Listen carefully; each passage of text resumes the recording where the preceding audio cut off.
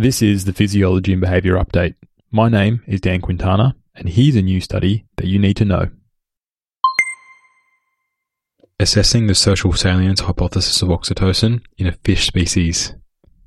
One of the most popular theories of oxytocin's role in social behaviour is that it increases the salience of social cues in the environment, either positive or negative.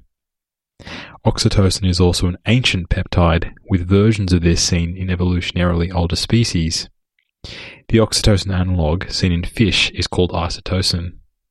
Isotocin has been shown to influence social behaviour in fish, but it's unclear whether the social salience model best explains oxytocin's role in fish social behaviour versus an older but competing theory that oxytocin is a prosocial peptide. To examine this question, Ramsey and colleagues administered isotocin to female mosquito fish, a small freshwater fish native to North America. They report that isotocin administration increased social discrimination and vigilance in these fish, but not prosocial behaviours. This suggests that not only is oxytocin signalling highly conserved, but its purported method of action on social behaviour is also conserved in more ancient species. In addition, this study provides further evidence that oxytocin is not exclusively a prosocial peptide.